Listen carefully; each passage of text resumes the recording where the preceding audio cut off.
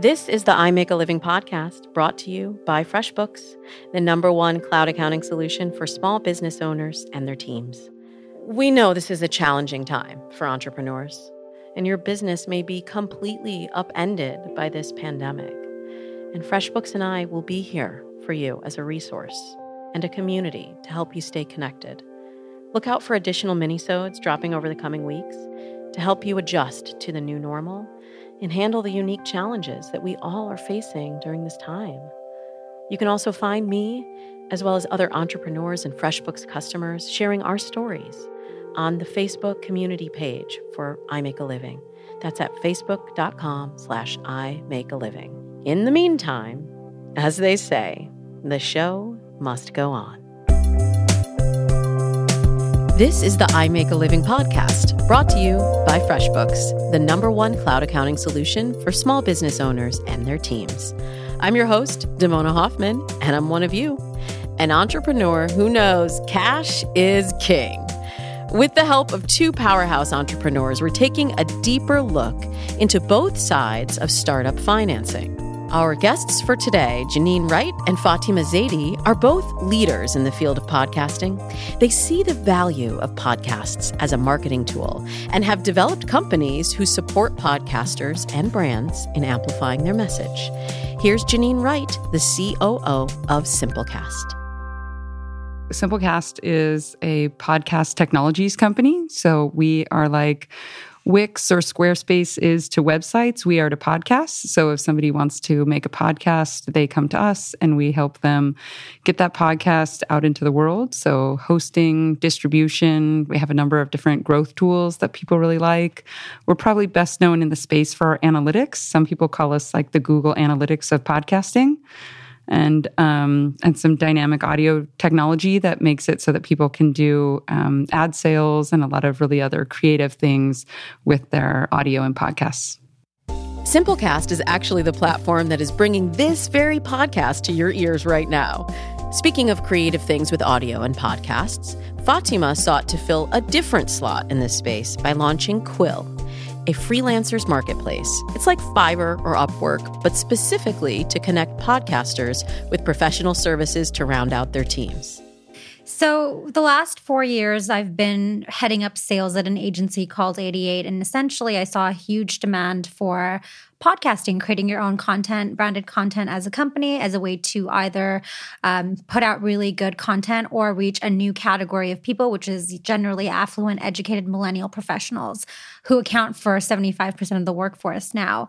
And if they weren't looking to start their own content through podcasting, they were looking to start marketing heavily on podcasting and advertising on podcasts.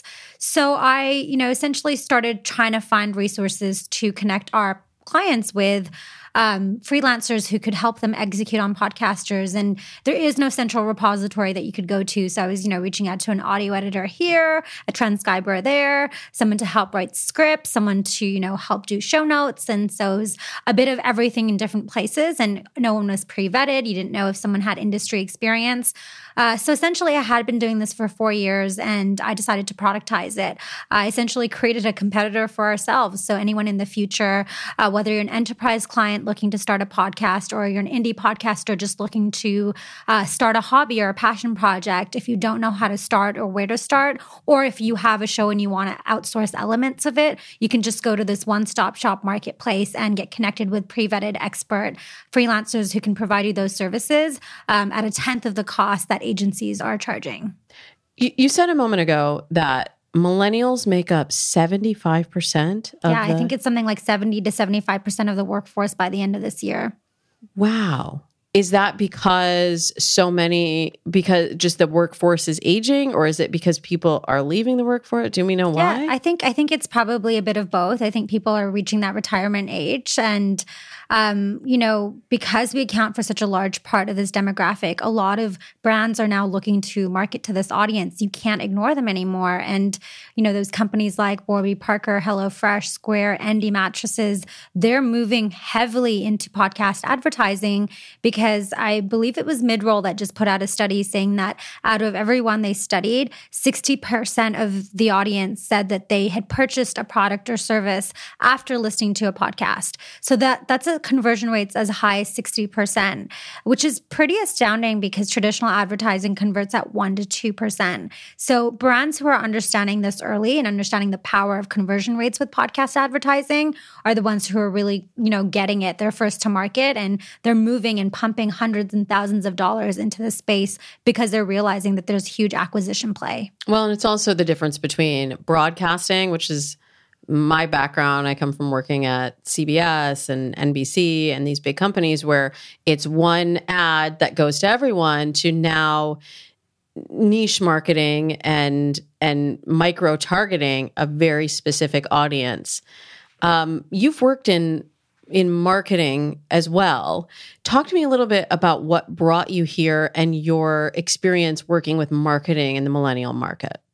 Yeah, so great question. I mean, I think for millennials, there's like sort of the industry is very saturated with the amount of ads that you get targeted with, and there's almost a very inauthentic feel. And that's why podcast advertising has such a high conversion rate. The nature of the industry is very intimate. You become very close to your hosts. You trust their product recommendations, and they're essentially some of the most powerful forms of influencers that you can think of because these podcast communities are small, they're niche, and you essentially are attracting like-minded individuals. And so I think that is why it's so powerful and why the conversion rates are so high. It's the intimacy of how you're connecting with your host and your listeners. Fatima has been thinking about these kind of questions for a long time. In 2016, she was named one of Marketing Magazine's top 30 under 30 marketing and brand developers. But she has said before that her success is not a fluke. You have helped a lot of companies grow and scale their business. You have a new company right now. What are some of the common mistakes that you've seen that you're hoping to avoid in your own business? The first would be the amount of money that people and entrepreneurs pump into development. It's pretty astounding, especially when you haven't tested market reaction yet and you haven't seen what the traction is going to be like when you go live. So, there's so many companies that I've worked with, consulted with, talked to. They'll spend $500,000 or $300,000 on developing a product and service, but they've spent not even close to that number on market research and validifying whether or not there is a market for what you're trying to provide and talking to your customers. When I did my pre-seed round last summer, I spent 50% of that revenue on market research. And I probably spent a quarter, not even a quarter of it on development. I built my marketplace very cheap, very lean. And the reason I did that was I want to go to live to market and test the traction and see, is there a demand for this product or service? Am I actually solving a problem? Are we actually going to have recurring MRR before I pump $500,000 into doing a custom build from the ground up? I'm going to get really granular here because when you're talking about market research, are you paying a company to do the research? Are you putting money into, say, social media marketing? How are you doing this research? Yeah, so that's exactly it. We paid freelancers and companies to do market research for us. So go out there, talk to our customers, talk to podcasters, do focus groups, send surveys out, do an omnibus survey channel where they populate and survey, all Canadians on podcasts, really dissecting that data down. What are the challenges? How can we support you? What would you pay for? How much would you pay? There's so many different data points that you need to collect to figure out what the optimal product or services that you're going to provide.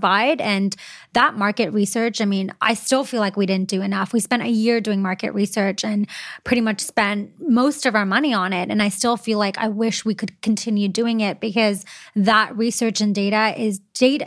People say cash flow is king, and it is, but data is actually king. And so I find not nearly enough entrepreneurs spend the time, money, and resources on doing market research and market validation, and instead pump that money into developing a custom product. And their MVPs are so fancy when it's like, just go to market with something basic and organically grow it. And if you see the market is responding, then pump resources and dollars into doing a custom build from the ground up. So that sounds like one of the first steps you want to take if you have an idea for a business. Mm-hmm. What are some of the other beginning steps or planning steps that you should take before you launch a business or as you're at the beginning trying to scale your business? So obviously, market research is like the first thing that you should focus your energy and efforts on. The second thing, and this is actually not necessarily related to scaling, but I think it actually is really powerful, is having a strong brand. There's so many entrepreneurs I talk to that will pay $500 to get a logo or go on to LogoJoy and pick one of those templated logos and have no brand positioning, have no messaging, have no positioning on how they want to market their brand. And that I think is extremely important, having a really strong brand from the get-go. It sets the tone for how people and like the audience is going to perceive you. So what you're saying is the brand is not the logo, the brand is not the website. What is the brand? The brand is part of it is the visual elements of the company. So of course the logo and the website and not taking shortcuts with that is important. But the brand is also your positioning, your messaging. What are your mission, vision, values? What wording are you going to use to relate to your customers? Do you want to invest in PR? What kind of brand do you want to be seen as? Figuring out all of those key distinguishing marketing elements early on is really important because people will take you a lot more seriously when you have those elements in play. Whenever I'm looking at new companies and I go onto their website and they have a really tacky logo or they don't necessarily have brand guidelines or a brand book, there's no cohesiveness in their UX UI and their colors and their templates and their messaging is all over the place. It's just really hard for me to take them seriously no matter how great the product or service is. So having a really strong brand from the get-go gives you legitimacy and it gives you credibility right off the bat. As Fatima said, many companies are turning to podcasting as a branding and marketing tool. So why doesn't every startup or corporation have one? Well, I can tell you from firsthand experience, a podcast is a lot more work than it seems. Many business owners now see the growth of podcasting and think, well, that would be a good marketing tool. I should be a podcaster. What are some of the things that people miss in that process that they should know before they begin this journey of starting a podcast? People don't spend enough time thinking about what audience it is they're trying to reach and how they're going to reach them.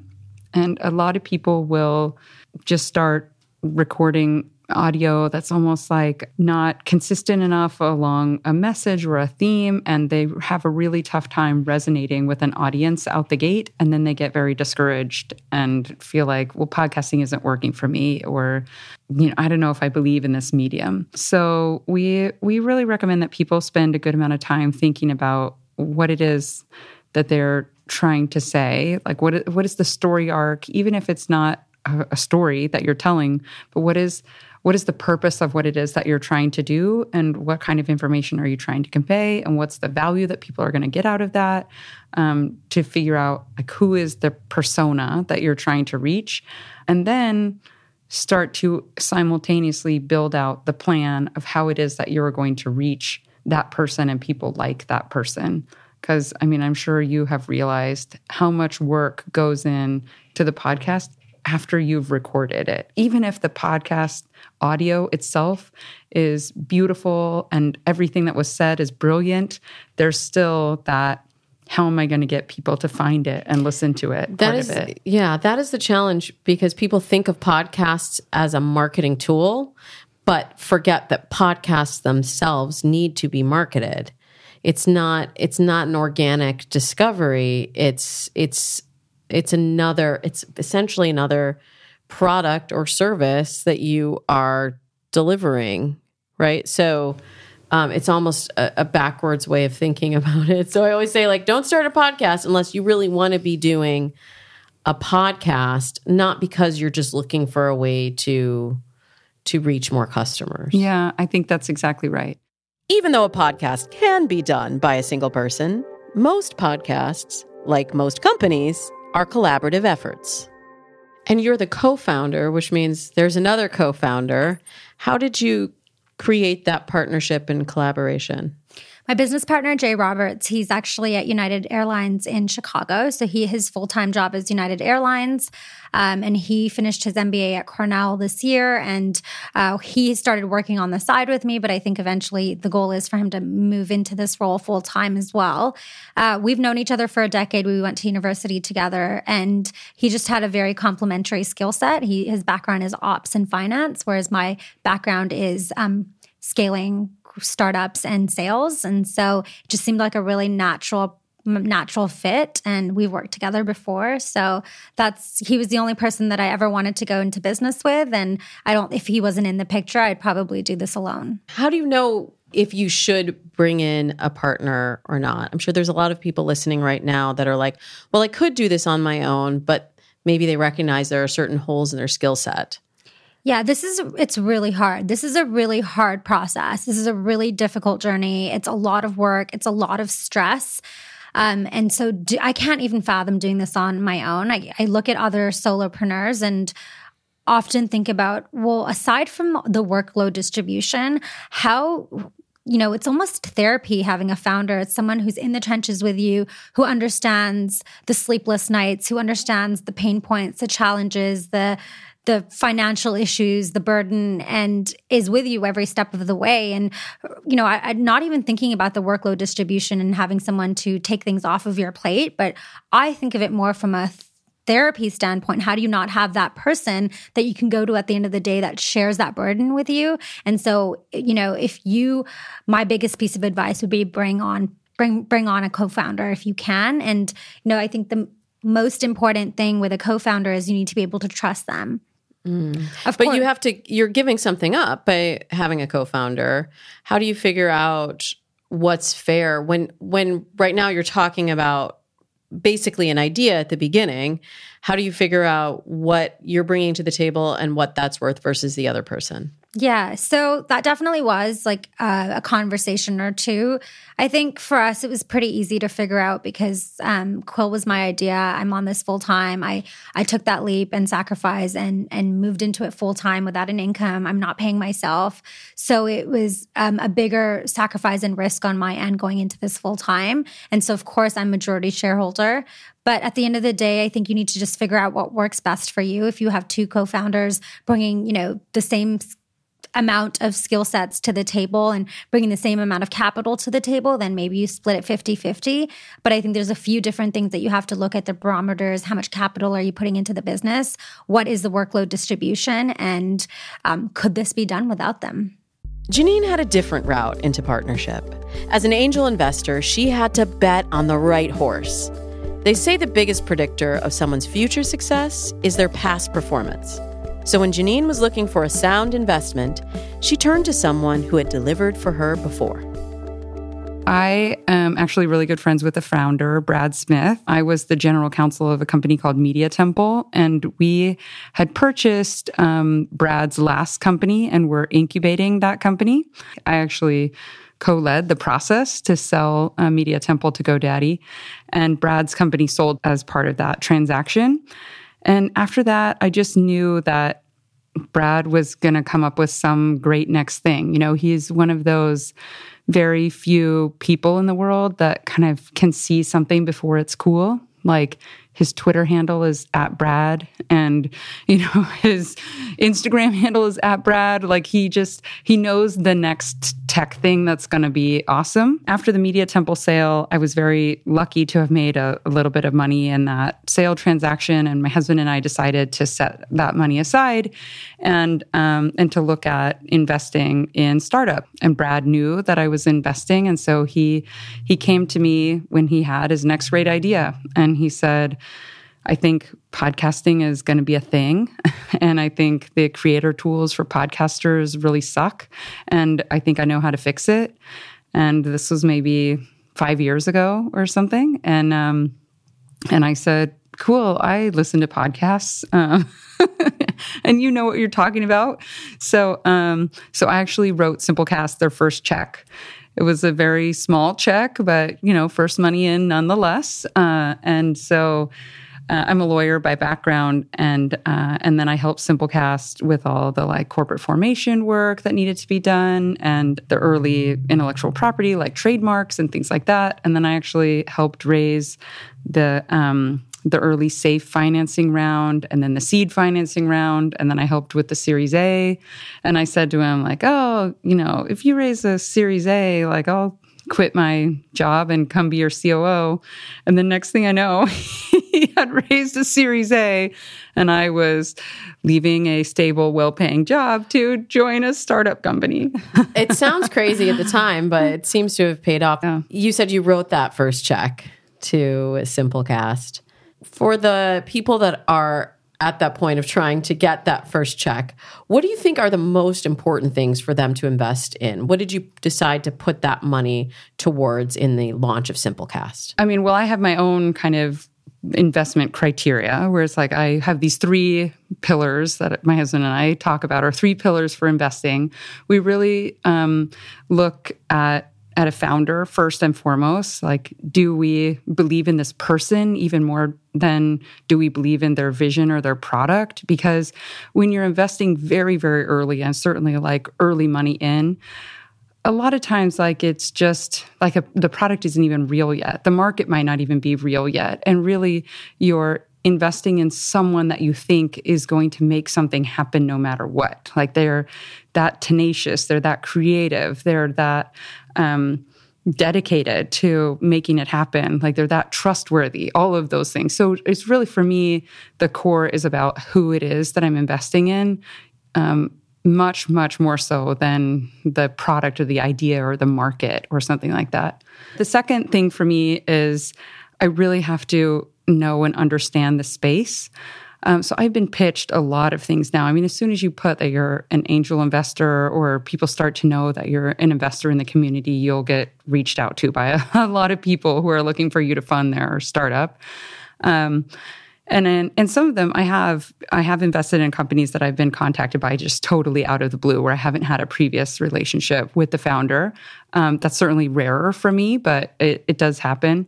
But I do need to know and understand the space. Like there was a guy who pitched to me a while ago, and it was an idea about some way that he was going to make metal lighter for spaceships and space satellites.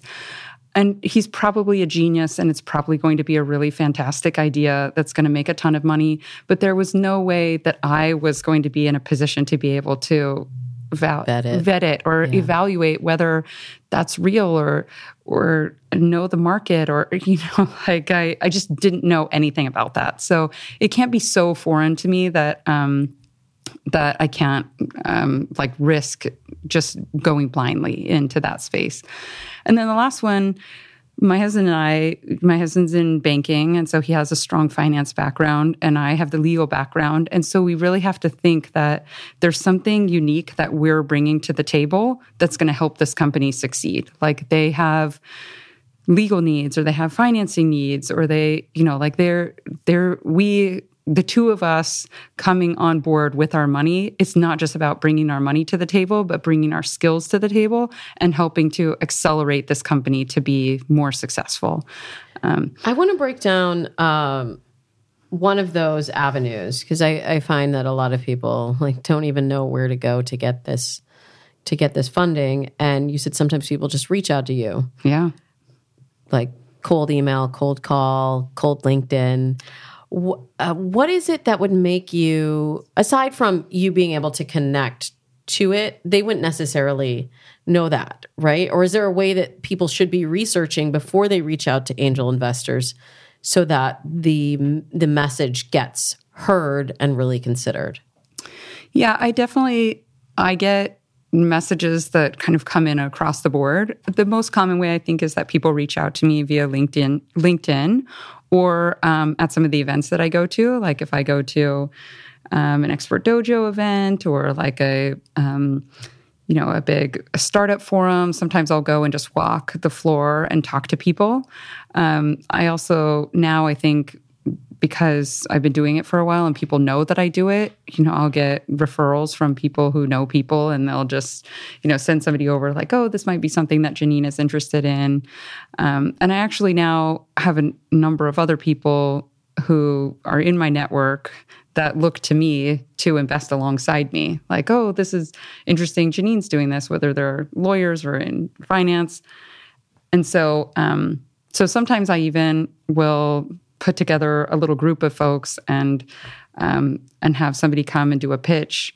Like even in my backyard, I'll have a barbecue, and it's like, this is this really fantastic, interesting entrepreneur that I met, and they have this cool idea, and let's hear what they have to say, and let's vet it. So what has to go in that pitch for it to be a success?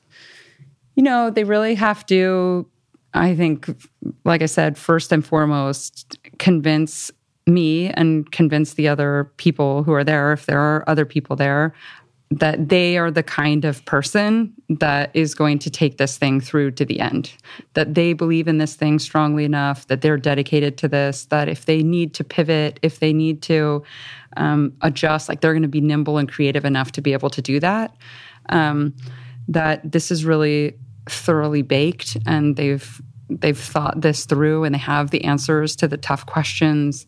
They understand how this product is going to go to market and how they're going to make money doing it. I've actually seen a lot of pitches that are really, they're like nonprofits or causes almost, but the person who's pitching it doesn't realize that. And they understand that there's a problem that they want to solve, but don't understand that there's no business model behind it. And that's a different monetization route that they need to be on. Mm-hmm. That makes sense. So going back to the original question of, you have that money in hand, what are some of the things that they need to be putting that towards in the beginning phase?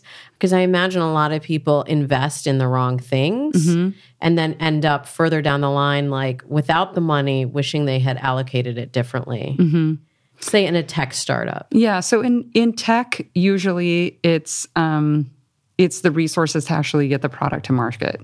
So it is usually, and even in Simplecast's case, I mean, Brad, sold everything and moved out of the city and moved up to a small apartment in upstate New York and took all of the money that he had and that I had given and that a few other people that we could find had given, and we hired some engineers and, we just build out the product and get the product to market as soon as possible and start proving that you actually have something viable and that a customer is willing to buy and willing to pay for. And then being able to get some of those numbers in so that you can build on that momentum by attracting other investors if you continue to need capital and continuing to invest in your product. One of the things that most excited me about this episode was being able to hear from women on both sides of the investing dynamic. While Janine is thinking about which companies to give money to, Fatima is thinking about how to get financing from investors. One of the biggest challenges, raising capital can be hard for anyone, but it's especially hard when you're a woman. The investment pool here is pretty small and check sizes here are a lot smaller. And, podcasting is a new category. I think with Canadian investors, the conversations are always, well, which companies have done this already and how have they been successful and how are we going to get our dollars back? Whereas I think American investors are a lot more willing to take risks and they, the check sizes are larger. So there's, my business partner is American. So the constant battle and question back and forth is, well, should we offshore and incorporate in Delaware, incorporate in the US and become an American company? Should I move offshore? Because right now we're only talking to US investors. Our conference is going to be in LA. Our sponsors are all American. Our customers are all American. So at what point do we say, well, we're not getting much here, so we should be offshoring the business? I read an article that you wrote just about the difference in acquiring funding between men and women and the questions that you get asked versus a question that a man might be asked when he's pitching for funding. Can you talk to me a little bit about what you've encountered and what you hope to see change in that space? Definitely. I think There's a few different things that we like to tackle here in the funding landscape. I think, the average deal size last year was for female-led companies was 5 million, and the average deal size for male-led companies was 12 million. So more than double. We're looking at a more than double stat here. And, before I got involved in raising capital, for me, I heard about all of these, hidden biases, maternal wall bias that women face, but I never really had experienced it for myself. I think my previous mentors and bosses and CEOs have probably shielded me from that part of scaling a company, and it's also a very important part. And it's been interesting. I know a lot of people have been really supportive, but oftentimes I feel like the questions that I get asked may be very different from the questions my male business partner gets asked. And I think the number one thing that people want to know is, are you committed to this full time? Are you looking to have children? What are your personal goals in the long run? And while I've never been directly asked, are you going to have kids? I think in a roundabout way, like investors want to know, is this something that you're fully committed to? Another big question that we get asked a lot is why I own 80% of the company and he only owns 20, which I feel like if the question was the other way around, we probably wouldn't be asked that question, because it's not unheard of for male-led companies to be owned majority shareholders while their co-founders may own less. It's about the work distribution. But in our case, we always get asked, how is it that you are the majority shareholder? What about projections as they're looking at, how do you determine if the business is going to be successful, and different questions that you might get asked versus if a man was pitching? Yeah, they always want to know. What skills are you bringing to the table? What are, financial modeling, whether it's what is your background? What expertise and area of credentials do you have? I would say when it comes to projections, we've generally both been asked similar questions, because my background is in sales. And so they want to know, okay, well, what metrics are we working with? What kind of sales quotas have you hit in the past? But generally, I feel like I definitely do have to work a little bit harder to secure that funding and capital. Mm-hmm. But you've done it. I did a pre-seed round last summer, yes, and now we're actually toying around with, do we close another seed round or should I bootstrap the business? There's a lot of government resources here, some of the perks of being Canadian and staying in Canada. There's SHRED, there's IRAP, there's OCE grants. We just closed Futurepreneur, the Futurepreneur loan. Export Development Canada provides a lot of resources and loans. And so there are a lot of grants that we can tap into and potentially bootstrap. And so we're debating whether we want to continue raising capital or whether or not we want to just continue to bootstrap. What are some of the downsides for some of the new entrepreneurs who may be thinking, well, I need to get capital, I need to raise funding? It can be a double-edged sword, can't it? Definitely. I think we've set the precedent that you need to raise money in order to be a successful tech company. And I think that's because we do so much profiling and championing of all the companies that close funding rounds thanks to the media. But we never really talk about the companies that managed to bootstrap from day one and grow the companies on their own terms. Those are the stories I want to be hearing. And those are the companies we should also be profiling, because I think that's really powerful. One of my favorite IPO exit stories is Plenty of Fish. By the time they exited, the founder owned 99% of this company. And, if you can afford to tap into government grants and resources and bootstrap from day one without giving away a whole chunk of your equity, that is the way to go. And, when you raise capital, you have to continue raising capital, and you're not doing it on your own terms. You're not, you're essentially, you have a boss, and you have to be accountable to a lot more people. And so I always, think about it, and there's no right or wrong answer here. I think it's, does your business need a large influx of cash to accelerate growth from day one? And if the answer is yes, then yes, you should be raising capital. But if you can afford to bootstrap, then that is 100% the way to go. Speaking of raising capital, we need to talk about how you're getting paid today. Getting financing is not the only arena that creates challenges for women in tech. More on that in a moment. Collecting money can be tough for small business owners like us.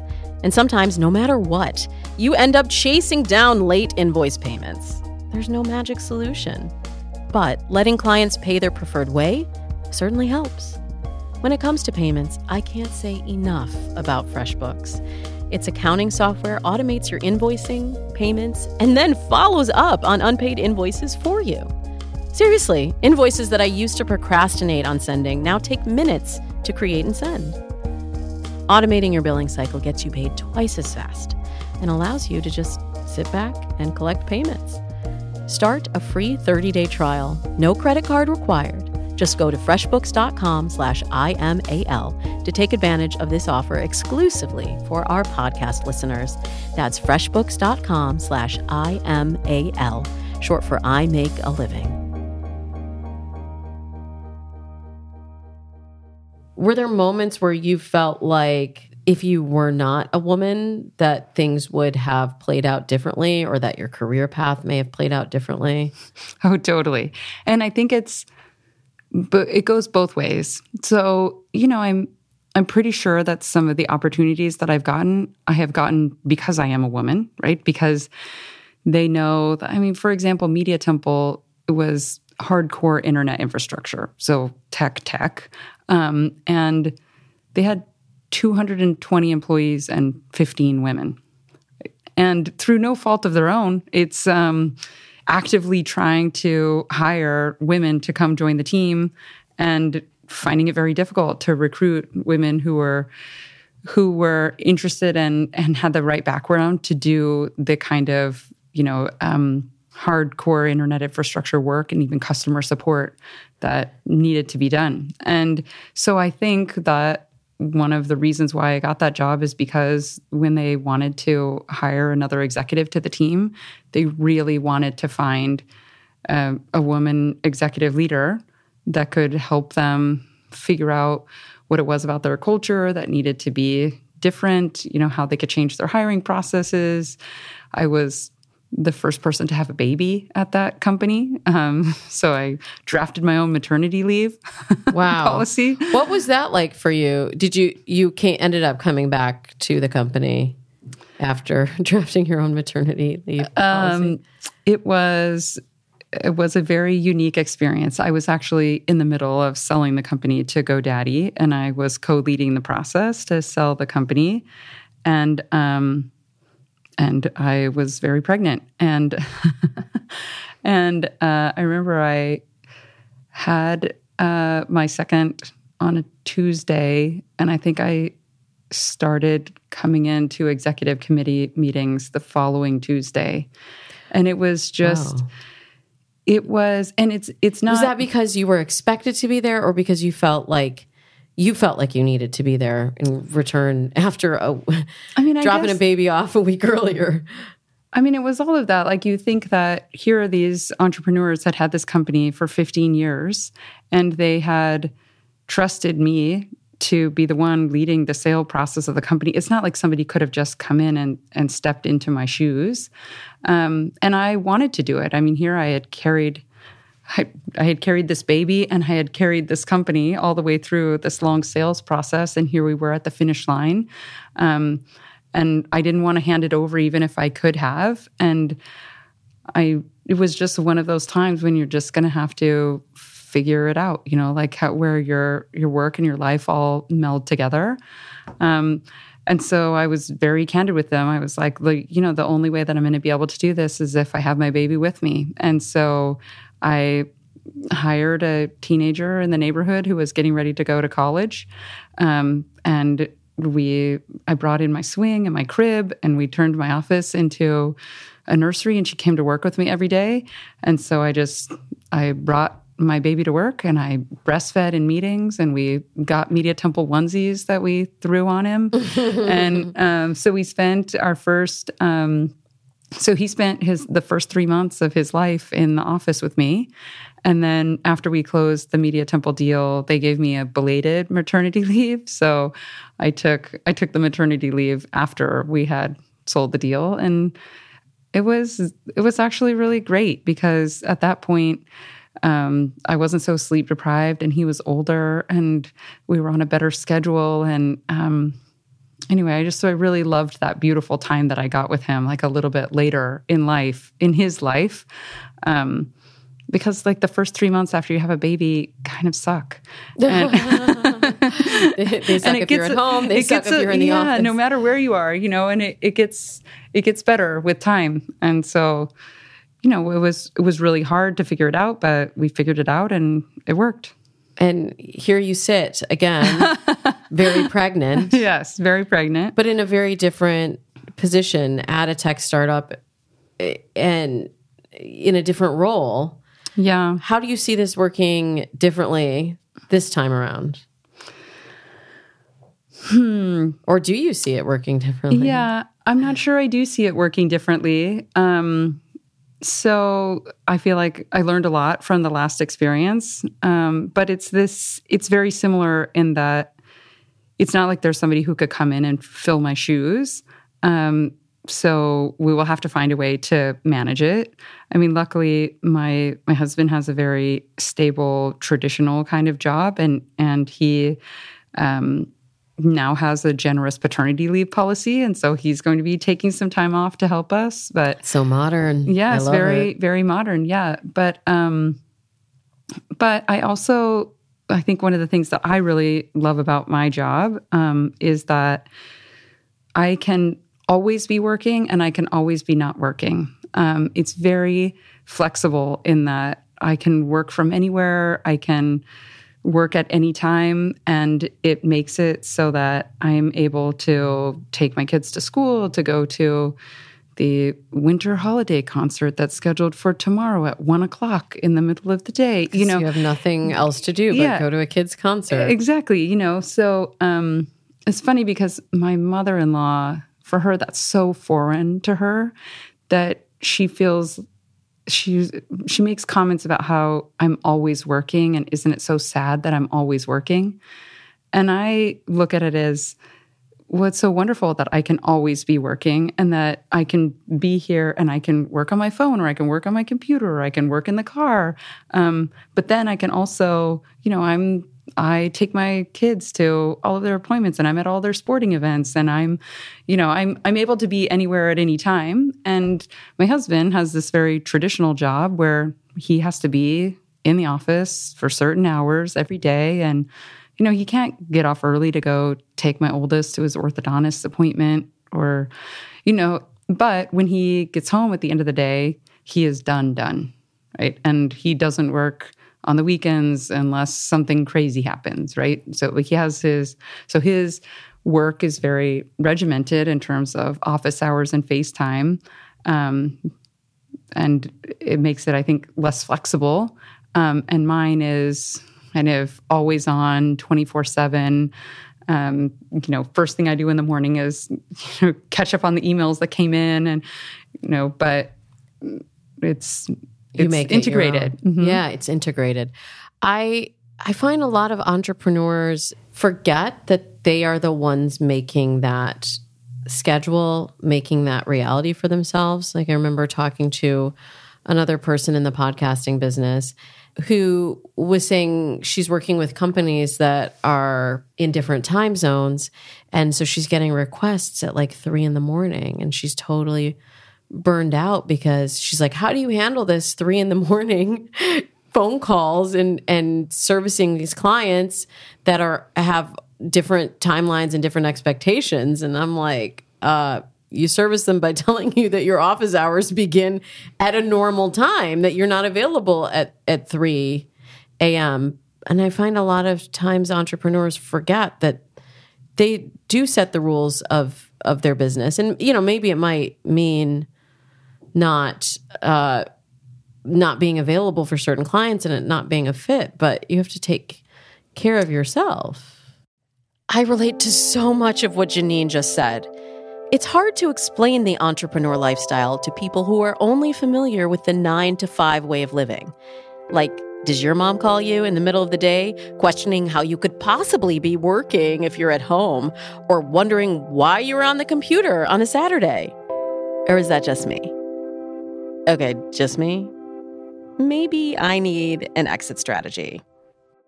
Let's say you've done everything right. You have strong marketing, you've done your market research, you've launched, you're successful, you're growing.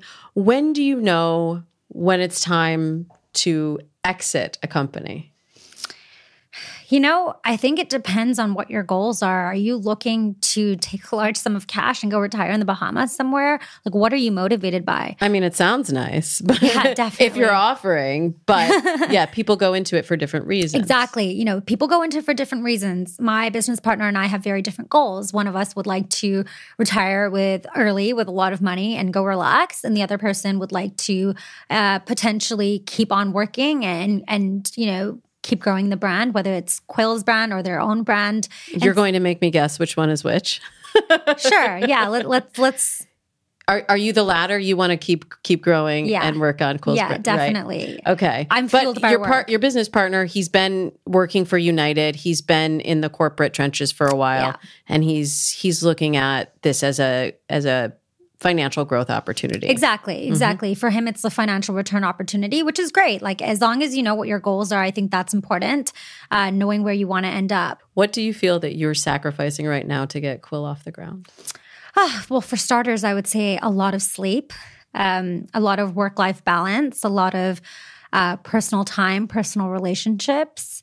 Now that I'm in it and I'm fully in it, I totally understand the grind. I understand that the stress and the sacrifices that people have to make. It's you don't realize it until you're in it, but you end up neglecting yourself. You end up neglecting your family, your friends, those around you, because this is essentially a child that you're trying to keep alive, and no day looks the same. And you have payroll to hit, you have overhead you have to cover, and there's constantly problems thrown your way, and there's never the same set of problems. When one problem ends, the other one starts, and it's just that is going to be your new normal for an indefinite period of time. So it's not for everyone. How do you plan to get some of that time back, or what do you do to manage the stress in those moments? I have no idea. You know what? I'm still figuring it out.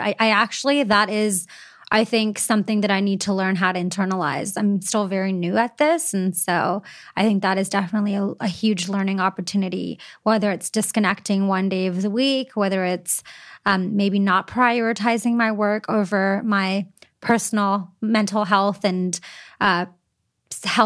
and just general well-being. I mean, I think that is something that I definitely need a lot of improvement at. There's so many challenges. There's days that I feel on top of the world and days that I feel like I've hit rock bottom. And I think that is very much the cyclical process of owning a company. If you haven't felt that roller coaster of emotions as an entrepreneur yet, brace yourself, because it's probably coming at some point. This is the ride we signed up for. Whether your company is your passion project or a quick way to make a buck, that drive for success makes us crave those highs and should motivate us when we hit a low. Here are the things that Fatima and Janine taught us today. The right relationships can make all the difference in your business. Choose your partners wisely. In many respects, women can have the deck stacked against us in entrepreneurship. I don't know about you, but Janine, Fatima, and I are still going to take our seat at the table and play. You don't have to explain or apologize for your entrepreneurial lifestyle or succumb to the 9-to-5 rat race. If running a business works for you, it's your life to lead. Don't be afraid to break down barriers. Somebody has to get there first.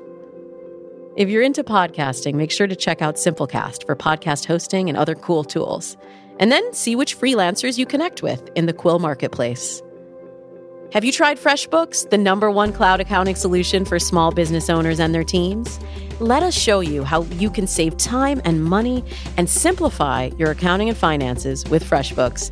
Use our special link that's just for our podcast listeners. It's freshbooks.com/IMAL, short for I Make a Living. Our audio engineer and composer is James Morris. Paco Arizmendi is our producer and director. And I'm your host and producer, Damona Hoffman. You can connect with me at Damona Hoffman on Instagram, Twitter, or Facebook, and learn more about my dating coaching business at damonahoffman.com. Also, don't just connect with me, network with our whole community of entrepreneurs at our I Make a Living live events. You can go to imakealiving.com to see when we'll be in a city near you. And remember, your voice matters, so use it, because it's your business. I'll see you next week.